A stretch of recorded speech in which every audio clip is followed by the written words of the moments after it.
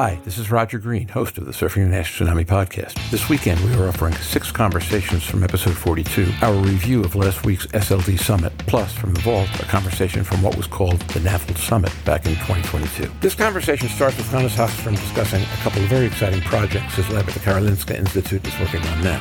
From here, I asked Hannes and Jörn Schattenberg to discuss why the energy in this year's meeting, the first SLD Summit, felt higher to them than last year's meeting titled NAFLD Summit. Jörn comments that the broader aperture afforded by the new nomenclature led to talks on a wider variety of subjects than in previous years. Hannes notes 3 specific areas of focus. First, alcohol. Second, challenges with biopsy. And third, the transition from ordinal variables, or what Hannes describes as the human tendency to categorize everything, toward using more of a continuous spectrum to characterize MASH and fibrosis. Jörn notes how important this redefinition of variables is in terms of reducing analytical error, which has been a major challenge in research. The next couple of minutes are devoted to a conversation on how to consider MET-ALD in the context of alcoholic and non-alcoholic liver disease, and as the conversation winds down, Jörn discusses a session at which he spoke on Sunday, a look at new mechanisms of action titled Beyond the Usual Suspects. The SLD Summit 2023 revealed some of the new energy and areas for research brought about by the nomenclature change and presented existing new concepts for basic science and drug development, all of which promises a very exciting future for liver researchers. These interviews with Sven Franke and Hannes Hagström capture some of the excitement in novel concepts, so just sit back, listen, learn, enjoy. When you're done, join the dialogue on our LinkedIn discussion group.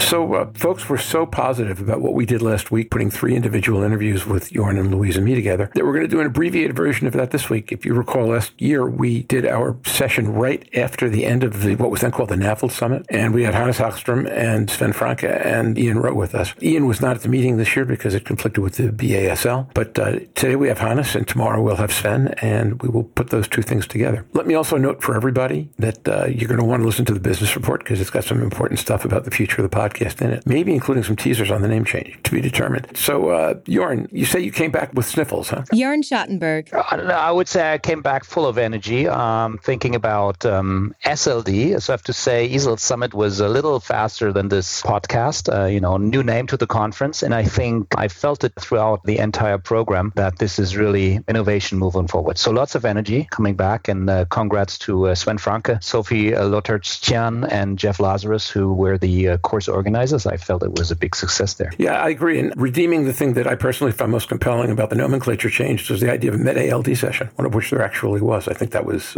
when you talk about stepping in quickly, Jörn, it's not just the name change, it's then just getting the focus aligned as well. I thought they did a great job at that. Completely agree. Hannes, how are you this evening? Hannes Hagström. I'm great, Roger, and happy to be here again. Welcome back. Hannes is fine. He has a slightly ill family member, sniffles or something like that. So I may be the only one in the household where everyone's healthy. I haven't checked with Louise yet. Louise, how are you this evening? Louise Campbell. I'm very healthy, thank you very much. No sniffles, no grumbles that I can complain of. So I'm good.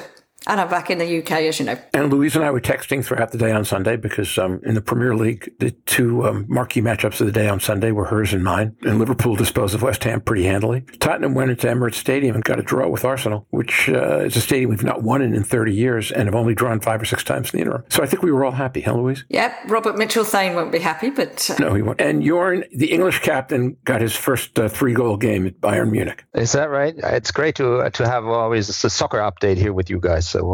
guess I missed that part. Harry Kane will be one of our own for as long as he plays, even if unless he comes back to the Premier League for somebody else. So I will follow him and keep you updated. With that, why don't we dive right in? We're anticipating 30 or 40 minutes for this conversation and probably similar length for Sven's, and that will be our episode. Hannes, let me start with you. Since we've last seen you several months ago, what are the most exciting project or 2 projects that you've been working on recently? I can only do 2. Well, so we have a lot of stuff coming up this fall. Hopefully that will be published. Well, I can mention one thing we presented at the SLD Summit, which is something called a target trial. It's a pretty new way to use observational data to emulate a RCT. So it's been shown to perform considerably better when you benchmark the results from observational studies to that of sort of pure RCTs. And that has to do with the statistical methodology that's been used in this design. And so we did this for obviously then an interesting topic in hepatology, which is GLP-1 agonists risks and progression of chronic liver disease. That was presented at the SLD Summit, and I don't know, that's something quite interesting, I think. Okay, and then outside of work, what are you looking forward to the rest of the year? So I actually mostly looking forward to some snow and to go skiing, but probably that will be start of next year and not this year. Okay, that'll work. So with that, why don't we just go do groundbreakers, okay? One good thing has happened in the past week, and then I'm going to ask Louise and Jorn and myself to do the one thing we're looking forward to the rest of the year as well. Brave one, go first. I can start then. So I just came back today we had sort of a small competition in Stockholm, in the region, where sort of projects that were deemed to be innovative by the city council were awarded or had a competition. And we were the second place in the implementation sort of prize for a study we have just finished, where we have done FibroScan in type 2 diabetics in the retina scanning facility. So instead of sending out the FibroScan to all primary care centers, we put one in the retina scanning facility, where all the type 2 diabetics are referred with regular intervals anyway. So I was we got second prize, but I was a little bit, of course, sad we didn't get the first prize. But the first prize was some persons who had done a study in sick kids, and they always win. Well, yeah, sick kids are a great currency for that kind of thing. So next year, you've got to figure out how to do study in sick kids with or adolescent or pediatric SLD. Now we have to transition. He could base the FibroScan in a dental surgery. Ooh. Because where do children go with bad teeth? And why do they have bad teeth? And you will nail it, Hannes. You'll nail it. There was actually another study that looked at sort of screening for type 2 diabetes in dental clinics. So why don't we piggyback on that and do a liver scanning as well? Mm-hmm. Yeah. So Louise, when it's 7 o'clock in the evening where Louise is as compared to somewhere past dark 30, she gets all kinds of energy. That was fantastic. Very, very good. Who wants to go next? Oh, I'll jump in next. I was interviewed for something called Woman of the Week last week, which we are putting out on the 4th of October for October's is for Liver Month, because it's all about liver health. But it's a philanthropic sort of LinkedIn magazine about motivating women and women in leadership and women in their careers. I don't know how they picked me, but they did. So I think they pre-seed it down to 500 words. So that'll be an interesting release. And it was quite fun to do. So that'll be my positive or my highlight of the week. That's fantastic. Congratulations. You've been on such a roll this month. You've been really doing great things. Rest of the year. It was funny. The last question is, who would I nominate as for Woman of the Week? And I did have a few thoughts, but I nominated Donna Cryer. Obviously for all of the things that she does. Whether or not she chooses to be interviewed, I don't know, but for a motivational woman, then there were a number, but I went for Donna. That's great. Did you get this because somebody nominated you, or just do you know how they came to you? They came to me for that. So I think it was Maggie Philbin was done last week. So it's usually influential women. Okay. So I don't know why they came to me. We think you're powerfully influential, so that's a good thing. Jorn, go ahead. Yeah, well, fascinating Sunday. Family history again. My 8-year-old is playing a round of tennis. So over the summer, they played 8 teams and won all matches. So they were priced with a tennis, let's say, a cup in that age group. And we had a little celebration barbecue with all the kids. So clear highlight for me after returning from SLD Summit. I guess my highlight this past weekend was we went to a friend's surprise 70th birthday party, which is why I was playing catch up on the summit. In fact, it was really kind of an interesting thing. He had 3 generations of family members and friends, and there was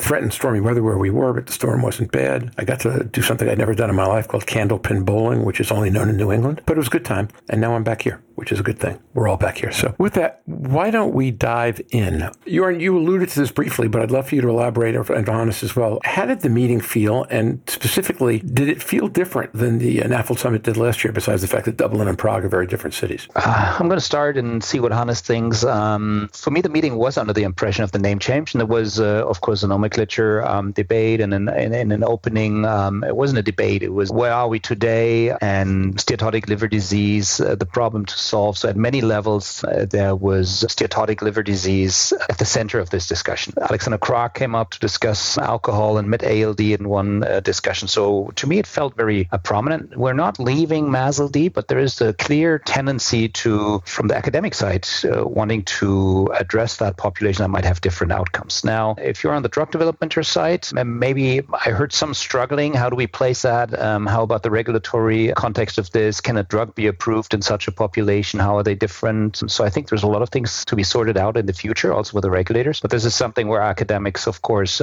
come in and define the cohorts and, work like Hannes has access to those large longitudinal databases showing differences in mortality. And my expectations would be that there is incremental damage to the liver through the different MET-ALD categories as good as we can define them today. So it'll be interesting to see that moving on. And the one talk I specifically want to highlight is, of course, a very forward-thinking, state-of-the-art MASH cirrhosis talk given by Arun, but we can talk about that down the road, I think. Yeah, I agree. I think it was a lot of energy during the meeting, and these sort of smaller meetings are always maybe better for that, to really get the discussion going. There were 3 things I think are sort of discussed now, these later meetings, with a more sort of open mind that maybe was done before, and that is, as you alluded to, Jörn, the relationship with alcohol. It's really the sort of elephant in the room, and we have sort of just closed our eyes and ears to it previously, but now we are starting to acknowledge that, well, it can be a problem for some, and you need to consider it when you do both observational research and do clinical trials, because it's such a strong cofactor. And now we have biomarkers that makes it very simple to at least exclude those with high current consumption that we might have a difficulty to do otherwise. The second thing I thought we sort of discussed a bit more open is of course, which we have also done before, but the problems with biopsy. It's more of a silver standard, and that the non-invasive biomarkers that we have, it's difficult to know that aren't they really better than the biopsy. They referred a lot to Vlad Ratsiu's previous study where he found that if you do 2 biopsies at the same time in the same patient, also fibrosis can be quite different in different parts of the liver. And then the third thing I reflected on was we are sort of coming out of this categorization of everything. We as humans love to categorize everything, yes or no, or 1, 2, 3. But now we are discussing more openly that, well, it's actually a spectrum that we are measuring, and that goes for both biomarkers, for how we classify NASH and how we classify fibrosis. So I think we are on a good path. Let me just add on. I think that's a crucial comment that Hannes here made, because the disease is a continuum, and we felt that in various discussions. But to draw a line and talk about black or white, primary endpoint achieved, yes or no, you got to go binary. And whenever you draw a line, you enter margin of error. And we've been fighting around the margin of error for some time now, and I think we've become very good at reducing it, but it's not going to go away as long as you're still binary in a continuous disease. Yeah. You know what, Jörn, that's kind of interesting, because one of the problems with the biopsy scoring is it's nominal, right? Which isn't a lot better than ordinal. Actually, same thing as ordinal in that regard. So if you wind up making MET-ALD a third nominal category, have you made the problem better, or do we need to go further to actually get the spectral nature of the disease captured?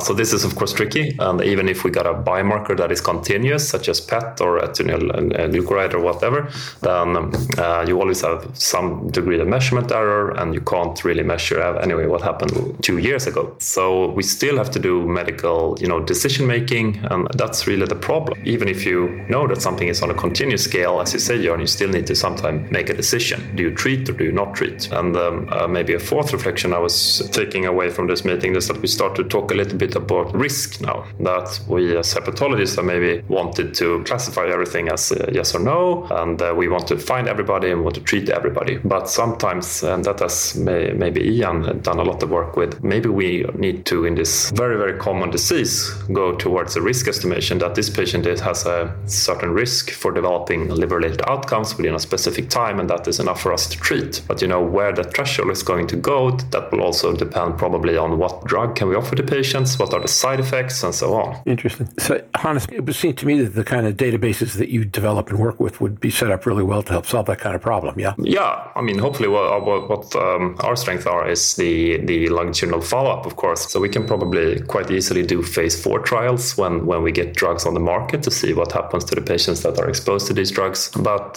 Sweden is a small country, so maybe it's not the best country to do big trials in. We have a sort of not as high prevalence of obesity and so on, but we do have this capacity to follow everybody for as long as you live.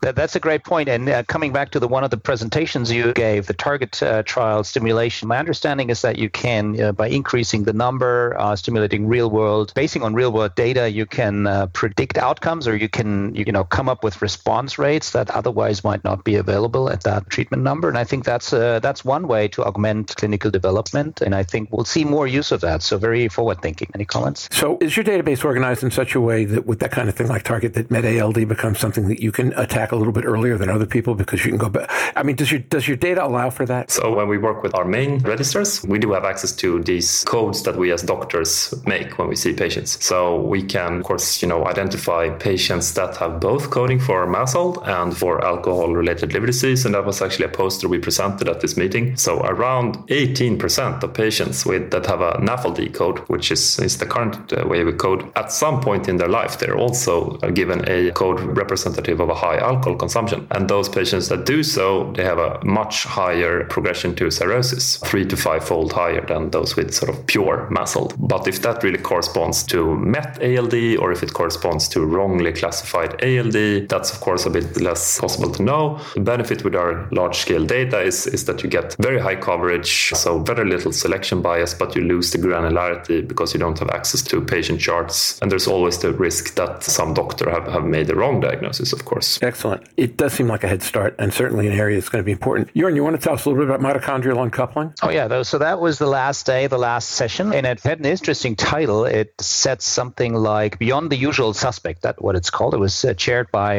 Manolis Tsoutsoutsis and Frank Taka, and it had 5 talks in there, I believe. Phil Newsom was talking on cell therapy. Interesting recap. Some of the mesenchymal cell transplant experiments that didn't really show full success. However, he alluded a little further in his own data on transplantation of monocytic cells. So I felt that was interesting. And the way he positioned it, there's some promise in there. I think we can be on the lookout. There was a session on ammonia. Debbie Shawcross, she's the incoming EASL president. And it was interesting because she said in the non-cirrhotic patients, we do see some mental impairment based on ammonia levels. And that's, of course, pathophysiologically something as a hepatologist that we understand. The interesting question is, why do they develop that? And why isn't the liver clearing that if it's non-cirrhotic? It gave some food for thought.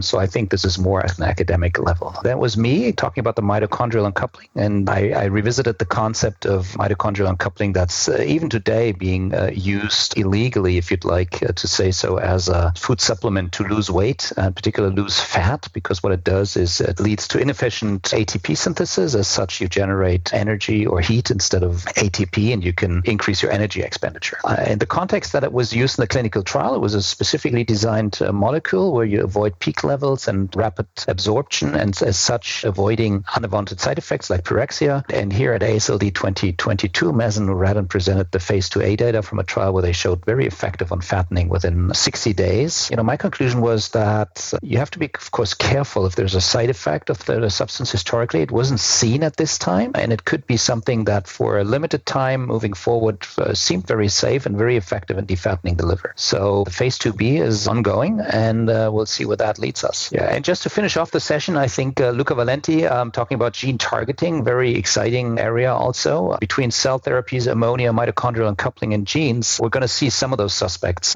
emerging in the future as therapeutic, more robust therapeutic interventions.